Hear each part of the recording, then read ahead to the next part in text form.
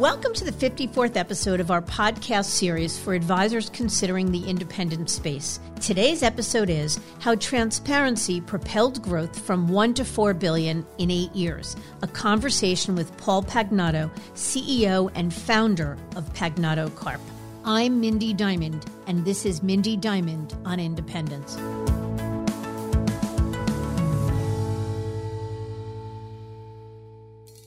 This podcast is available on our website, diamond-consultants.com, and on advisorhub.com, as well as Apple Podcasts and other podcast resources.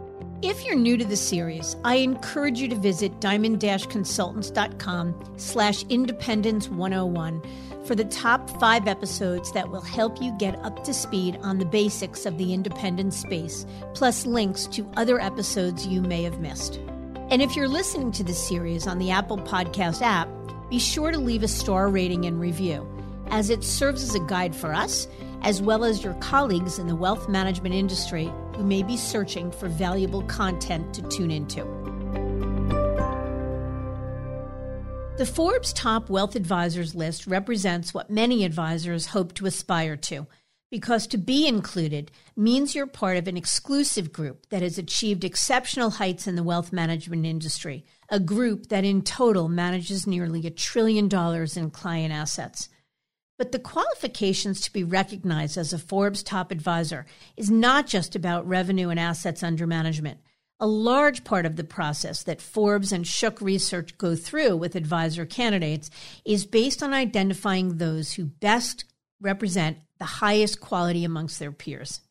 So in this episode, I'm honored to welcome one such advisor who Forbes recently ranked as number 1 in Virginia and number 29 in the nation. And this is not the first time he's made the list. It's actually the 4th consecutive year he's done so. It takes something very special to build a career and firm that continues to grow and achieve such honors. And that's why I'm excited to welcome Paul Pagnotta, CEO and founder of Pagnotta Corp, to share his story. And it's an interesting story indeed. Before becoming an advisor at Merrill Lynch, he was a microbiologist with NASA and McDonnell Douglas. Paul and his partner David Karp left Merrill in 2011 to become one of the first teams to join Hightower Advisors, a firm which they would leave in 2016 to form their own fee-only RIA, Pagnotta Corp. This employee-owned firm was founded on a set of principles based on what they call true fiduciary standards and rooted in transparency.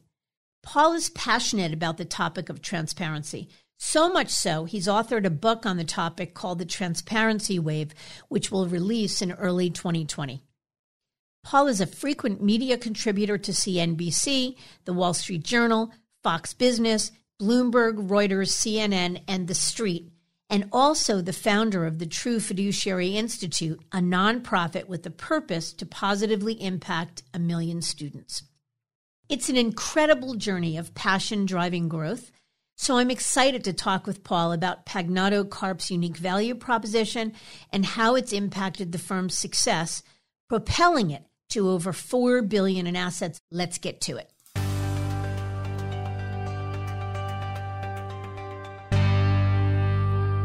Paul, thank you so very much for joining me.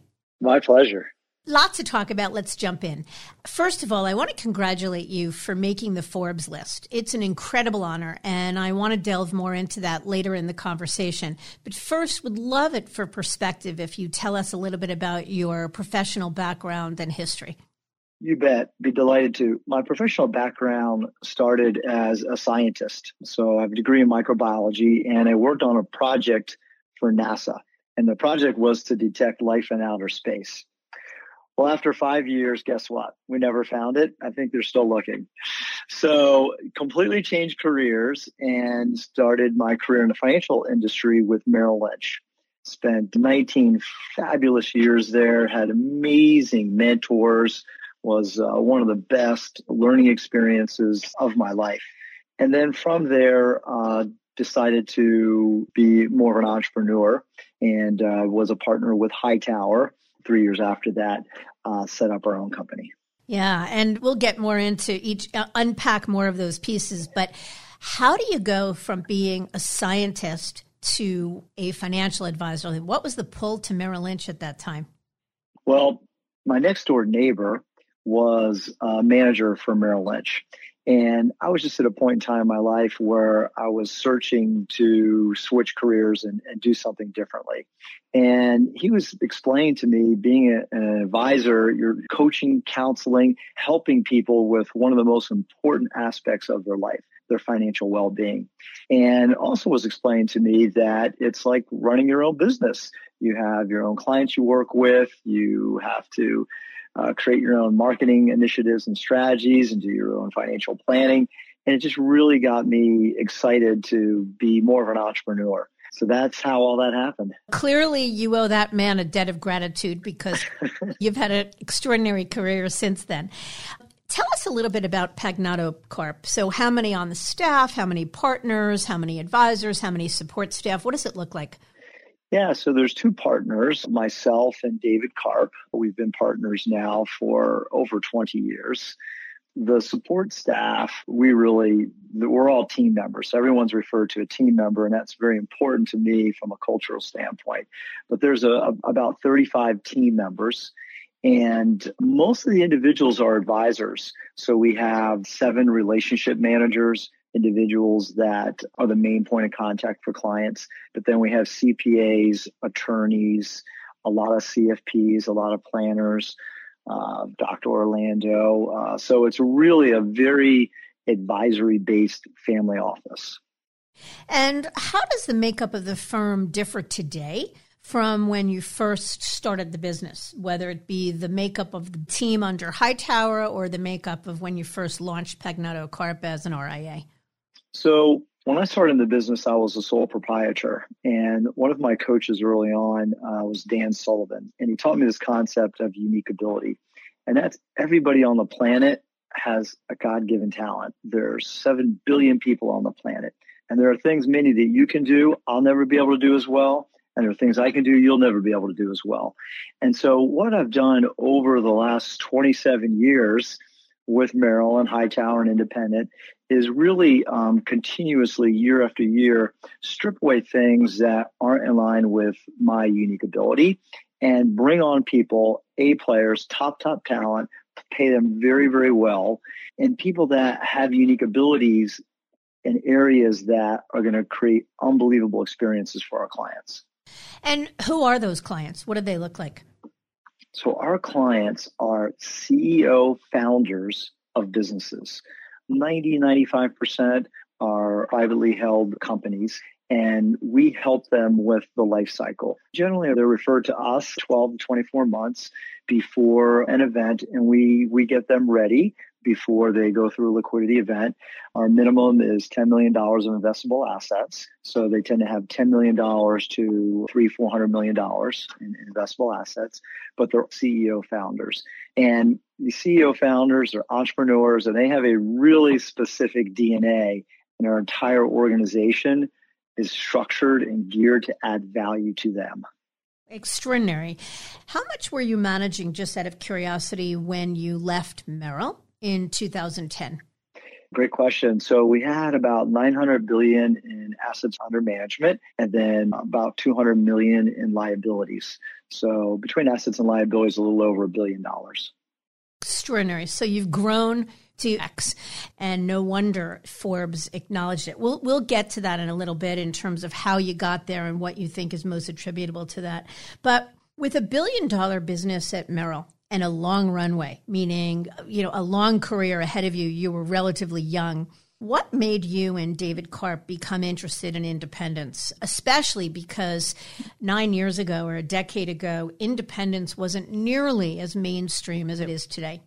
It was a couple things. One of the major triggers was the financial crisis. That was a life-changing experience for me, as it was for a lot of people globally. I never wanted to be faced with the situation where I couldn't look a client in the eye and give them complete confidence that their assets are completely safe. during a financial crisis, we're very, very levered. At the time, there's 10,000 banks. Today, we have 6,000 banks. So 4,000 banks have closed shop. You had the biggest automobile manufacturer, General Motors, went bankrupt. The government had to step in and take them over, to the biggest mortgage company in the world, to the largest brokerage firm in the world. And our clients' assets were no longer safe. And these are individuals that are trusting me for their financial independence, their children and their children's children. And I never wanted to put our clients in that situation again. I never wanted to be in that situation. I never want to put my team in that situation. So we vowed to fix that. And then the second thing is value creation. We found that the independent space, serving CEO founders, we were able to unleash more value for our clients. So I'd love for you to talk a little bit about what sort of value do you think you were able to unleash in the independent space, and why was it necessarily value that you couldn't unleash as an employee at Merrill Lynch or elsewhere? Yeah. So again, I did have an amazing 19 years at my prior firm and wouldn't be where we are today without that company and all the fabulous mentors. But the differences were, when you're an entrepreneur and you're fully independent, you have access to the entire world, not just the firm that you're employed by. Also, by being a true fiduciary and pulling away from having an affiliation with a broker-dealer, from a compliance and regulatory standpoint, we were freed up to do and take on more family office type functions than we were permitted before. So our concierge and lifestyle services it's a 10x offering now compared to where it was before. Being able to not just do tax planning, but now actually offer tax advice, do tax compliance, tax returns for individuals, to be able to help clients not just perform their estate plan, but to have it all under one roof where it's seamless for their estate planning documents, wills and trusts to be created. So it's just a whole plethora of new value creation items, to private investments that we didn't have access to before, boutique, smaller private investments, to the reporting capabilities. It's really spectacular. And what about the sort of midway stop to Hightower? Just for perspective for our listening audience, Hightower has certainly changed its stripes in the last decade. When Hightower was first launched, it was a partnership model, and that is what you joined, where their whole focus was on recruiting corner office wirehouse teams that were going to be what we call quasi-independent. They were going to be employees, but have the look and feel of independence, with the ability to really shop the street, as you call it. The world is their oyster, and get paid a percentage of trailing 12 months production in cash and equity in Hightower. We just had Bob Oros on, the new leader of Hightower, and our last episode, and he talked a lot about Hightower 2.0. But in the Hightower 1.0 iteration, what was it about that model of quasi-independence that appealed to you? Yep. And by the way, I'm a huge fan of Bob Oros. He's one of my best friends, and I applaud Hightower. They're very, very fortunate to have Bob and his team on board. So I know he's already doing great things, and the best is yet to come. So the Hightower 1.0 with Elliot Weisbluth and Drew, founders of Hightower, they really did something very special and very unique. They created a roadmap and a path for advisors that were employed by a broker-dealer or a bank to be able to unleash their unique ability and to be entrepreneurs. And they did it fabulously. So when my partner, David Karp, and I had to make the decision, do we just take the leap and create our own RIA and be independent on our own, or have a firm like Hightower help us? It was a no-brainer, because we did not want to learn, because there's so many nuances in setting up your own firm and launching your own RIA. We did not want to learn on our client's dime. So Hightower was invaluable in helping us get from point A to point B.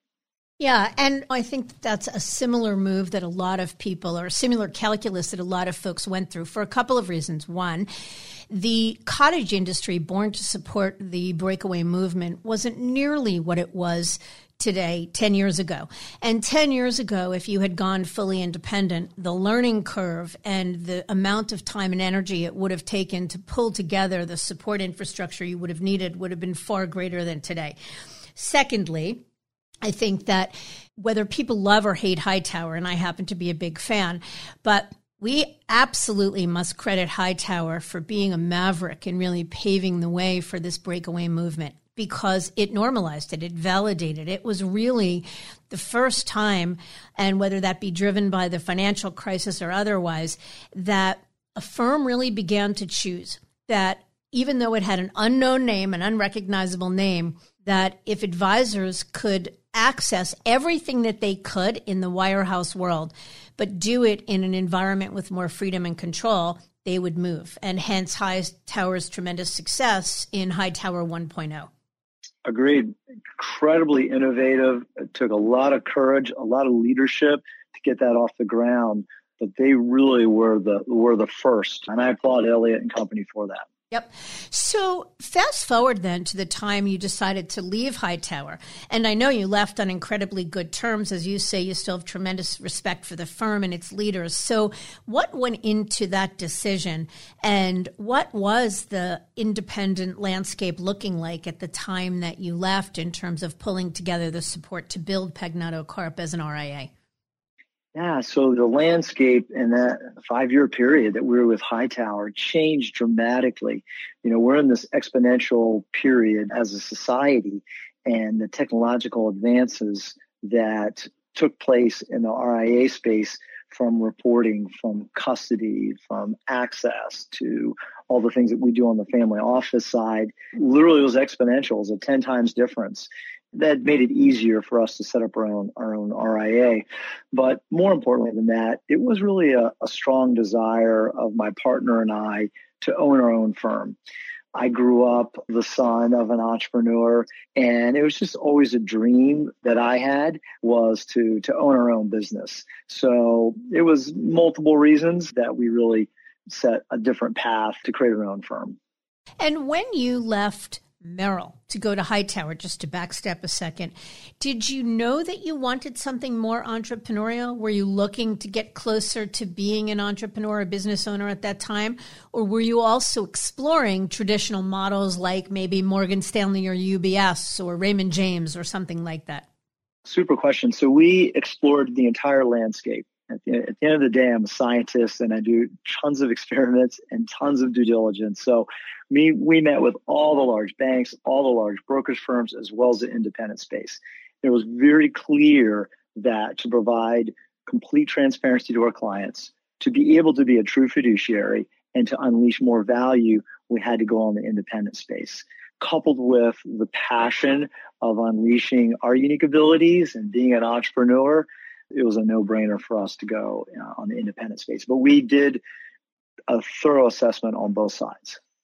So let me just focus on that for a second, because I think a lot of advisors in your shoes, first of all, not everyone has as much entrepreneurial genetic DNA as you might.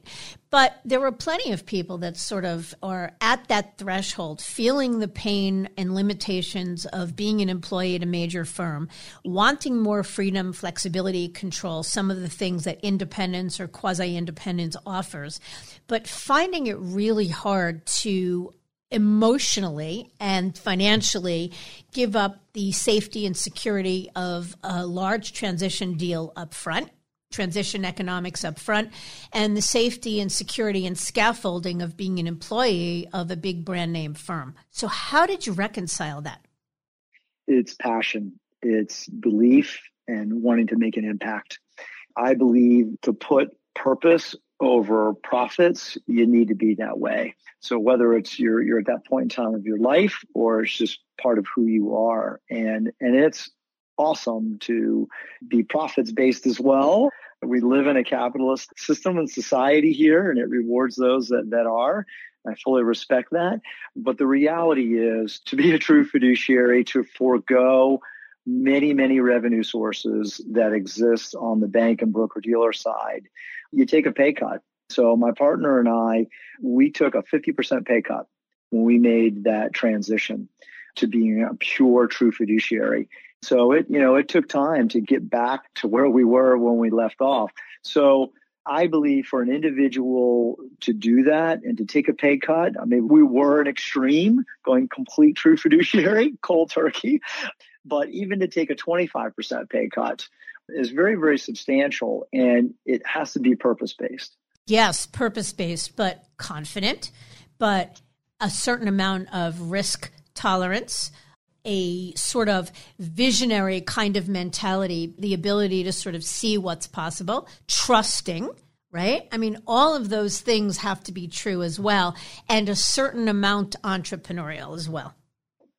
Totally. In addition to wanting to make a difference in the impact, you do have to be good with yourself. You do have to have confidence that it's going to work out. You have to have faith. It's not linear. We're linear creatures as opposed to exponential creatures. So it's not a linear line from point A to point B. So there's a lot of uncertainty. And when you have uncertainty, it breeds fear. But you have to have confidence. Purpose has to be there.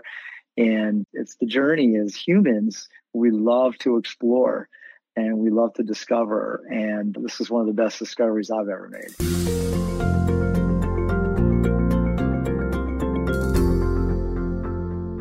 You know, I think what's interesting is as sort of an industry consultant, one of the observations I've made is that it's been a re-education for advisors. So when I started this business as a recruiter for wealth advisors 21 years ago, the only way an advisor moved, and the biggest motivation for doing so, was because he was going to get a big transition check, a signing bonus going from one major firm to another.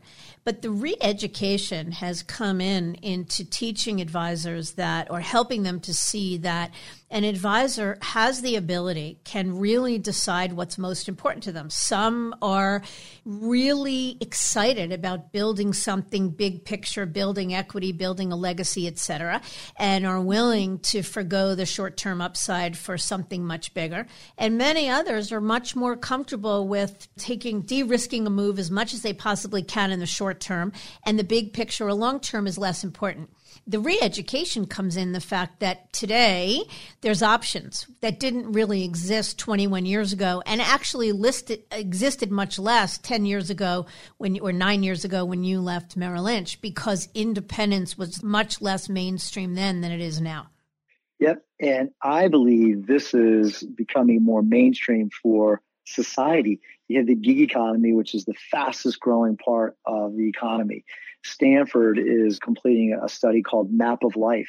And the reality is individuals today are going to school, they have a career, then they go back to school, they have another career, and there's many, many iterations of this.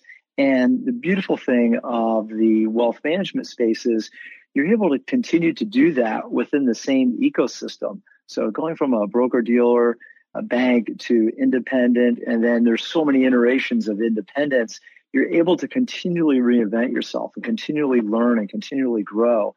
It's just an awesome career path for somebody today. For the right person, of course. So when you think back to the break from Hightower and decision to establish Pagnato Corp as a standalone RIA, I'd love to hear a little bit about your process for getting there, from Hightower to fully independent, because it meant unplugging from all of the vendor relationships or the omnibus plug-in that you had to Hightower. You had to source capital. You had to be guided by expertise and counsel. You needed operational support and tech support and the like. So where did all that come from? Well, it starts with transparency, because transparency changes everything. So we were completely open and transparent with our partner Hightower, what our dreams and aspirations were. And, it took time, but after transparently having these dialogues, we amicably determined a path for us to be able to do that. It was important to us and clearly the other partners at Hightower for us to make them completely whole for everything and all the work and the value they created for us.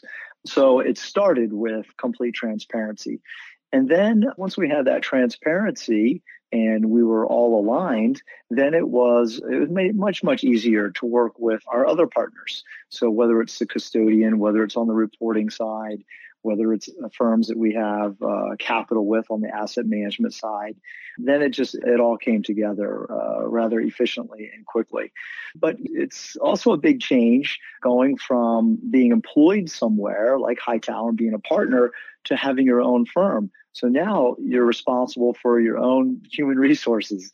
You're responsible for, we're 100% employee owned. So you're responsible for figuring out your own equity distribution amongst your company.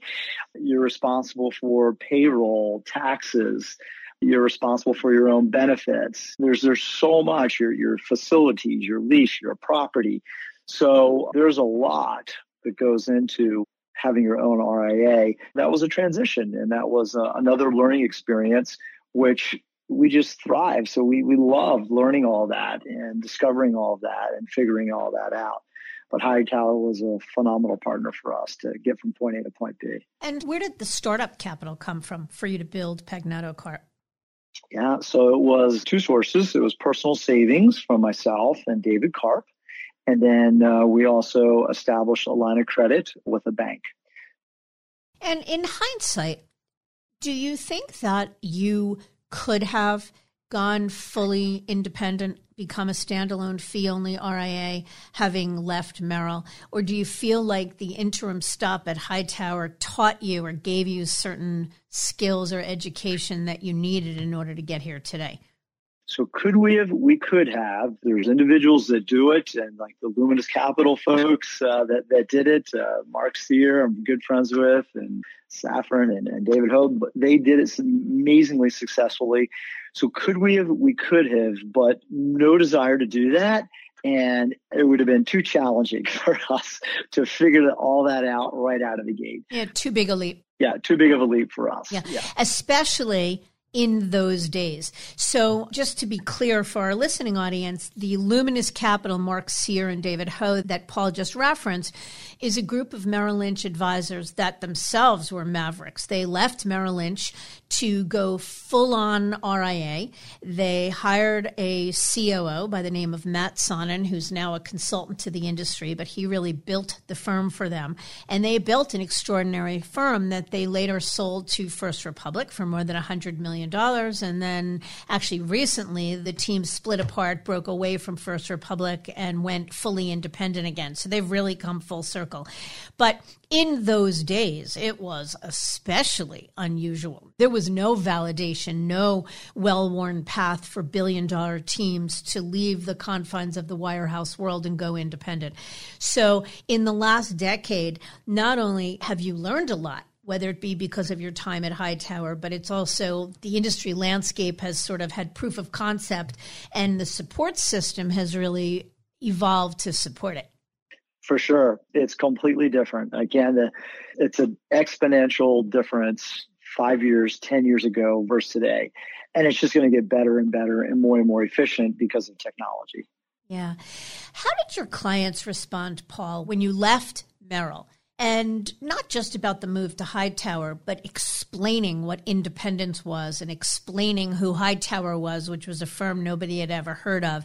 How did they respond, and what was the picture you painted for them?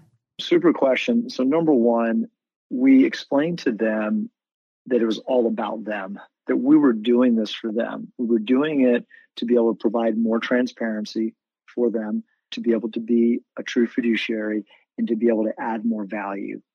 So once we were able to articulate why we were making the transition, and the clients realized that it was really about them and us to be able to add more value to them, it became an easy conversation. And we were very fortunate. We had 90% of our clients moved with us to independent to Hightower. So a very, very high success rate there. But it's all about the client, and you always need to put clients first. If you do a transition and the transition is focused on the client and the additional value you're going to create for the client, the rest of things take care of themselves. Yeah. So you use the word fiduciary a lot, and I want to just unpack it for a second. So many wirehouse advisors think of themselves as fiduciaries. They would never dream of taking an action or making a decision that didn't put their client's best interests first, even though the the brokerage model says they're only held to the suitability standard. So in your mind or in your view, how is your version of being a fiduciary different than the fiduciary mindset of being a wirehouse advisor? It's completely different. Now, when I was at a broker-dealer, I felt I was being a fiduciary. I felt like I was always putting my client's interest first. And until you get up on a bike and ride it, you don't really know what it's like. So now being a true fiduciary, we know what it's like. And it's impossible for somebody who works at a bank, a broker-dealer, to be a true fiduciary.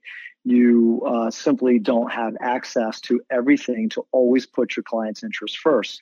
It could be something simple as where you place your client's cash. Right? You may be beholden to the firm's money market account versus exploring even where the assets are custodied. It may not be in the client's best interest to be custodied at the firm you're employed by, because there may be another custodian that is a better fit for your client. So as we define true fiduciary, it's impossible to be a true fiduciary. Now, some of my best friends are some of the top advisors in the country at banks and broker-dealers, and I personally trust them implicitly and wouldn't trust them with my capital. So they are looking out for their clients, and they're always doing everything they can to put their client's best interest first, but it's not always possible. Yeah. One of the things that I think is true is that once you see, you can't unsee. So in a lot of cases, when wirehouse advisors begin to explore independence and they begin to see and realize that there is access to things in another world that aren't possible to be accessed or offered as an employee of a brokerage firm, it's not that these folks are knowingly not acting in a fiduciary capacity. They just don't know any better. But for those that get educated, once you know, it's impossible to unknow. That's beautifully said. My business partner and I, when we went through this learning experience and exploring during the financial crisis, exploring what was available, once we knew that there was a better way, there was no going back. Yeah. And how about the decision in your case to jettison the broker-dealer licenses altogether and become fee-only, which is what Pagnato Carp is today? So it was quite an experience because that's not the norm. We had some capital with mutual funds and annuities. We had capital with insurance products. And literally, we had to call them and explain to them that we can no longer receive any trails, any things that are just standard in the industry. And when we reached out to them, they were dumbfounded. They're like, what do we do? They didn't even know how to handle that. So it was quite an experience because the industry just isn't set up for that. We figured it out because following our true fiduciary standards, we're prohibited from receiving those things. So it was quite a learning experience. And it was hard to unwind those things because you're working with major institutions, major financial companies and firms that have their systems and processes structured and set up in a certain way. And we're telling them, no, you can't pay us that way and you can't send us that money. I mean, they never even heard that before. So we figured it out, though. What was the driver for you and David to give up brokerage business altogether and become fee-only? For the financial crisis, we spent 3 years doing due diligence, met with all the SEC commissioners, developed close personal relationship with Phyllis Borsey at the time, was really overseeing the DOL, all the retirement plans. I spent time with John Mack, CEO of Morgan Stanley at the time, Todd Thompson, the CFO of Citi. And after 3 years of deep work, deep due diligence, we crafted 10 transparency standards, 10 standards to do everything that we could in our power to remove the conflicts of interest. And these were some of the conflicts of interest. So we did not want to receive any soft dollar arrangements. We did not want any revenue share because then we would be conflicted in placing clients' capital there. So that was the root of it, is we created these 10 transparency standards. We call it true fiduciary standards. And we live and breathe by it. And it's the DNA. It's ingrained into the culture of our company. And that is we have two major breakthrough value propositions. One of them is the true fiduciary standards, and the second is our family office. So would you mind sharing with us a little what some of those 10 principles are and what they actually mean to clients? You bet. The root of what they mean is always placing their interest first, number one. And then number two, it's safety of assets. So, as we dissected the financial crisis, one of the things that it was startling to us was the Bernie Madoff situation. And I know there's been case studies done on that. But if you think about the Bernie Madoff situation, Bernie Madoff, and this ties Mindy right into a lot of the true fiduciary standards that we've created. If you think of the Bernie Madoff situation, Bernie Madoff never got caught by the SEC, literally absconded, and people lost over $60 billion. And you ask yourself, how is that possible? How did the SEC never catch them? And how did very, very sophisticated investors, former CEO of Merrill Lynch had capital with them, David Kamansky, Elliot Spitzer, the New York Attorney General had capital with them, to the owners of the New York Mets. Like, how in the world did this happen? Well, I'll tell you how it happened. It happened because Bernie Madoff was allowed and permitted to generate client statements and be the advisor. Bernie Madoff was permitted to be the custodian and the advisor for the client assets. So people wrote checks to Bernie Madoff. Bernie Madoff was able to calculate his own client performance returns and numbers. Bernie Madoff was allowed to have revenue share. Bernie Madoff was allowed to accept commissions and a whole host of other things. And all those things that he did are still allowed today.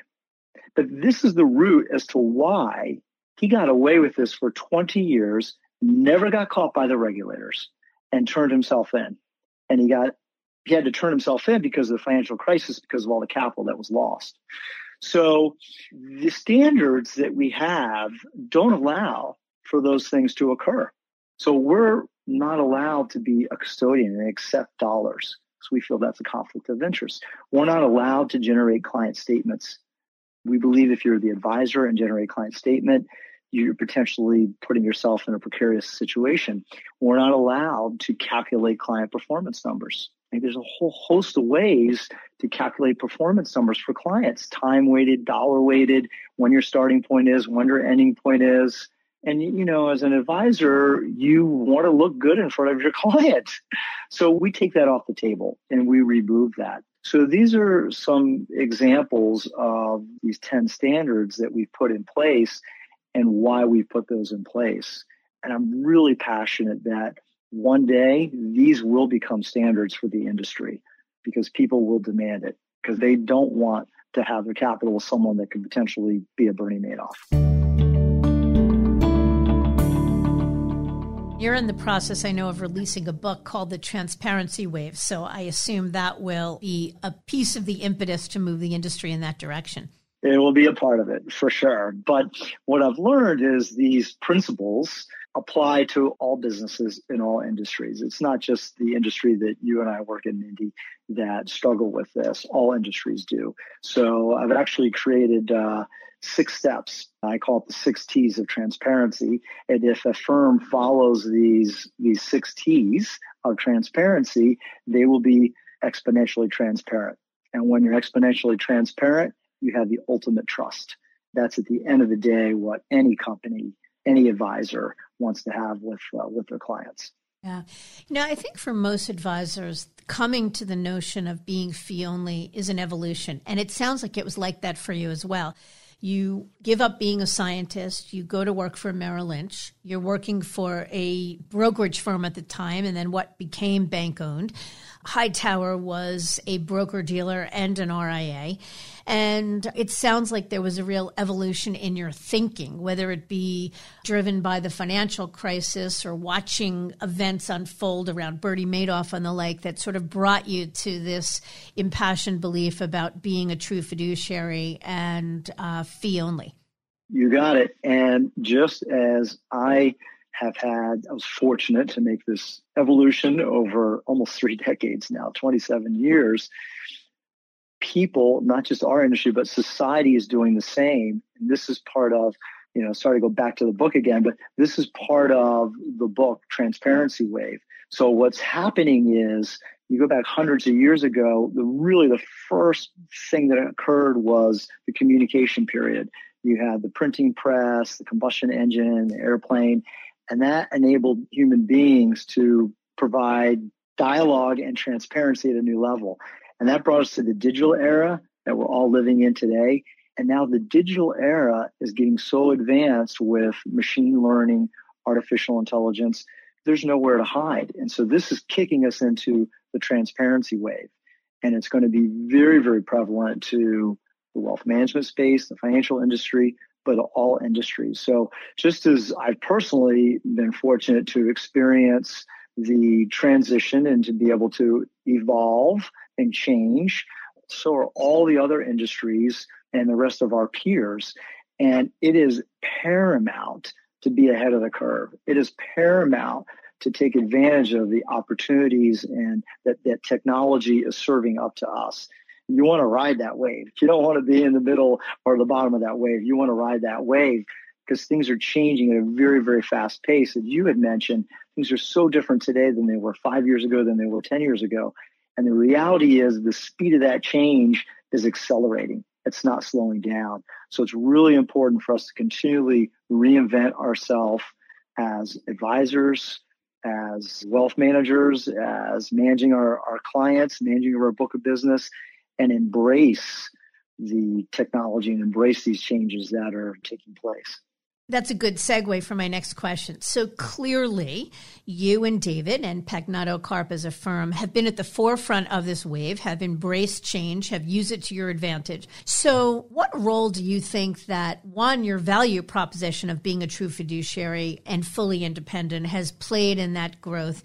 And what's really most responsible for that extraordinary growth? So number one, it's our team and our brand that has led to it. So the team are all owners of the business. Everybody is equity. If you came on board our company, day one, you're going to receive units or a partnership in the business. You feel like a team member from day one. The transparency standards you feel good every day. You feel so proud, like you just jump getting out of bed to make a difference and to go help people because you're always doing the right thing and all those conflicts are being put aside. And then you put on top of that our insatiable learning as a company. So we have, in fact, today is a learning day for our company. Every month we have learning day. And the learning day, the team determines what they want to learn. We've had top neuroscientists come in, top nutritionists. We've had people from Dale Carnegie come in. So today someone's teaching white glove service. Not that we don't know what it's like to have white glove service, but we put our ego aside and we want to learn more and we want to grow more. So it's having a culture that embraces learning and change and growing. Our company, everyone's expected to experiment every quarter. So we have like 8-9 different areas in the company. Each area has 3 to 4 experiments. So every quarter we have 30 to 4 experiments going on. The reality is the majority of those experiments are going to fail. But I have 30, 40 experiments. All we're looking for is 1 or 2 or 3 to work. And then that's new value creation for our clients. And we do this quarter in, quarter out, year in, year out. So it's a never-ending process of our ability to just continually add more and more value to our clients. So it's the culture, and I'm sensitive to use that word culture because it's so overused. I was fortunate to have dinner with Howard Schultz, the CEO founder of Starbucks. And that was a big deal having dinner with him. So, I thought, I did all the research I could do and really planned, what questions I was going to ask him. And I was thinking, I want to know what keeps Howard Schultz up at night. Is it like getting coffee beans from Columbia? Like, what is it? And that was my first question to him. And when I asked him, he didn't skip a beat. And we spent an hour talking about culture. That's what keeps him up at night. It's the people. A business is the people, and it's only worth the people that comprise it. And then if you have the right people and you have the right culture and you have the right standards that are in place, then you get the brand recognition. I mean, Mindy, we have people every month that are contacting us. They find us on the internet through SEO searches. They're contacting us because they want to work with a true fiduciary. They want to work with an uber transparent organization. They want a family office. And that's our brand. That's our brand out in the marketplace. So that's, I just feel so passionate about those items. You talked about concierge level services and these 10 points of transparency, but what are some tangible examples of how that culture within the firm translates to a better experience for clients, which ultimately translates to more growth? Sure. On the concierge and lifestyle piece, we, the norm in the travel industry is revenue share. That's how a lot of travel agents make their money and their compensation. We're forbidden from doing that because it's violate a true fiduciary standard. So our travel experts, they're planning a trip for someone, they're stripping out all the costs. So there is a delta there when you're not going to receive any benefit. And it could be that the hotel they stay at now is comping them a free breakfast or a free dinner. So we're able to reduce the costs and simplify their lives on the lifestyle. That's one example. An experiment that our private bankers who take care of all the banking and all the admin for our clients did is it's very cumbersome dealing with all the paperwork that exists in our industry. And so an experiment was to completely go to DocuSign, e-signature for paperwork. And after a quarter and piloting it, we're there. So our clients now can have everything seamlessly through electronic signature.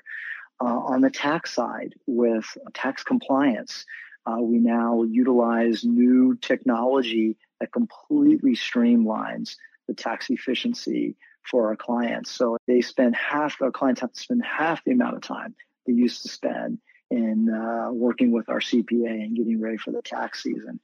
So all areas of the business are relentlessly experimenting and pursuing these things. And when you strip out the conflicts, when you strip out the ability to think about or potentially receive any kind of revenue share, all that drops to the bottom line of the client. Yeah. And I suppose that clients sense that, prospects sense that, even if you don't give them tangible examples of it. People really know when you're all about what's in their best interest versus having to meet the needs or deliver to the needs of a corporate parent. That's exactly right. People are smart.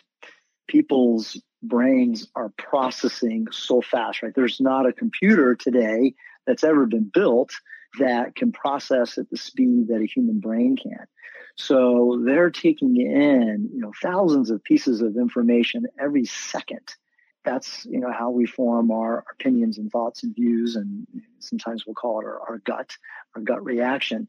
So individuals are very sharp. They're very intuitive.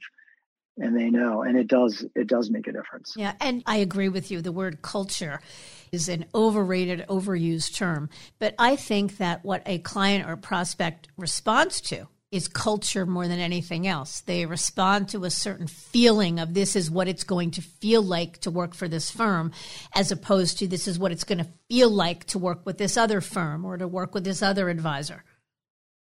Yeah. When someone is referred to you or someone contacts you and they come in and you're able to communicate to them that The only source of revenue the firm receives are the advisory fees you pay.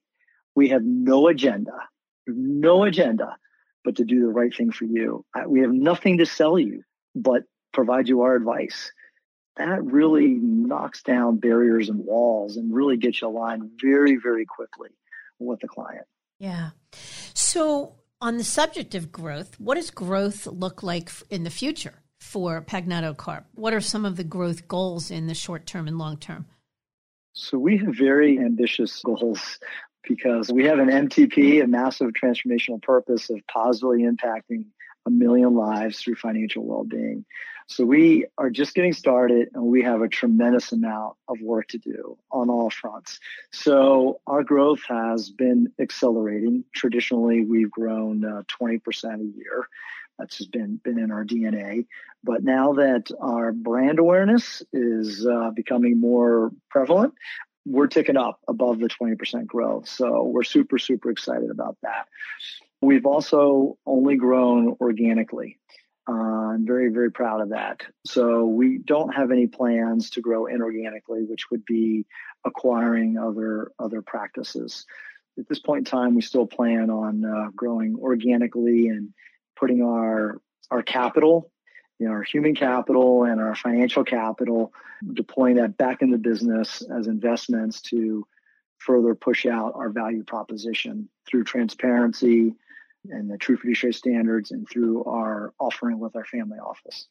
And so what do your succession plans look like, your continuity plans for you and David and the next generation? As I look back 10 years ago, David and I were the only relationship managers for our clients. Today we have 7. So as we continue to grow organically, the transition will be from David and I to the other team members. This has already taken place. At one point in time, I was a relationship manager like David, and it's been 3-4 years since I've managed a relationship.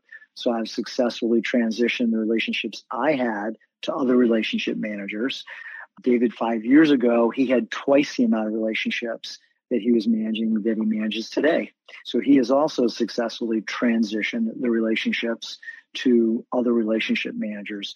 So this is the cycle of a business. This is the cycle of life, seeking the flourishing of others and helping others. So our succession plan is to continue doing what we've done really well and bring other like-minded, impact-based individuals and help them grow, help them learn, mentor, coach them, and continue to seek their flourishing, which benefits everybody. And do you imagine that if you or they, this next generation of relationship managers, wanted to either bring in more capital or sell a portion of the business or sell the whole business, do you imagine that the right buyer would exist?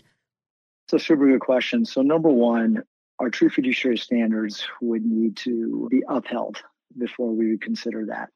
Whoever that buyer would be, whatever they'd look like, they would need to fulfill and allow the company to continue to abide by these 10 standards. First and foremost, I have majority ownership of the business, and I'll never let go of that unless those 10 standards are going to be withheld.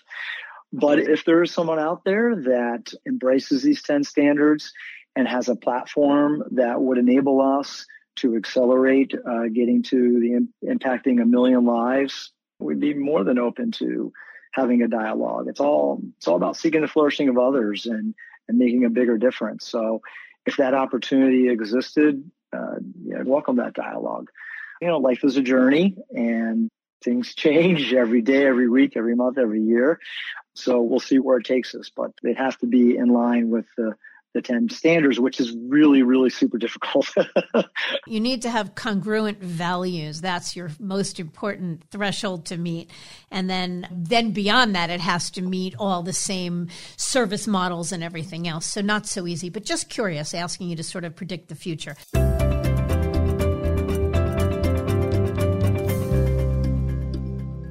A couple of last questions, and again, I could do this all day because I think your story is such an interesting one. The evolution of your career, the evolution of your business, the growth of your business, and the success of it all.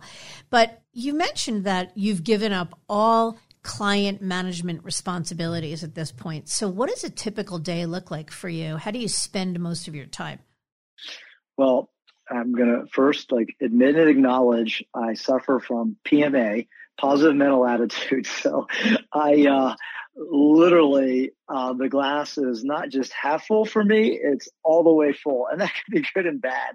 So every day I wake up, I'm jumping out of bed and it's positivity. The second is I have the transparency plague. So I'm just uber transparent all the time about everything. Sometimes that can make people uncomfortable. But for me, it's about making a huge impact and getting us to our MTP. So I've spent time, it's been 2 years in writing the book. For those listeners that have written a book, you know what that's like. That's a full-time job in and of itself. So there'll be a lot of speaking engagements next year as the book rolls out. Secondly, launched 2 years ago, the True Fiduciary Institute. It's a nonprofit, a 501c3. And I've partnered with 10 major universities. These are institutions like Penn State, University of Georgia, Florida Atlantic University, UVA, William & Mary. And we are doing a couple things, but we're teaching financial literacy through wealth management programs at those schools. So spending a lot of time and energy on that, continually recruiting A players, just top talent for our organization. And I'm a mentor and a coach to the existing team members to when they hit a ceiling of complexity, when they have barriers in front of them, I do everything I can to help them pierce through that ceiling of complexity, pierce through those barriers. Well, it sounds like your life is anything but boring. You are an interesting guy, that is for sure. All right, one last question. So you inspired me with the question you said you asked Howard Schultz of Starbucks. So let me ask Paul Pagnotta, what keeps Paul Pagnotta up at night? It's impact. How am I going to reach 1 million lives? How are we going to do that? How are we going to get from point A to point B so that 1 million people have financial well-being through these standards that we've created? That's what keeps me up at night. A noble gesture, because it sounds like your goals are far more than just continuing to grow Pagnotta Corp, but to truly make an impact on the industry at large and the world as a whole. And that is inspiring. This has been incredibly delightful. I am grateful for your time, for your perspective, your wisdom. And I think that you've done a whole lot to really advance the industry and make it a better experience for clients and advisors alike. So we thank you. My pleasure. Thank you for all this time and enabling me to be on your amazing platform with all your listeners to be able to hopefully get this message out. Thanks, Paul. Cheers.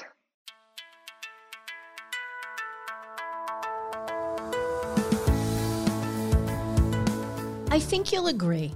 It's not hard to imagine why Forbes recently recognized Paul as one of their top advisors.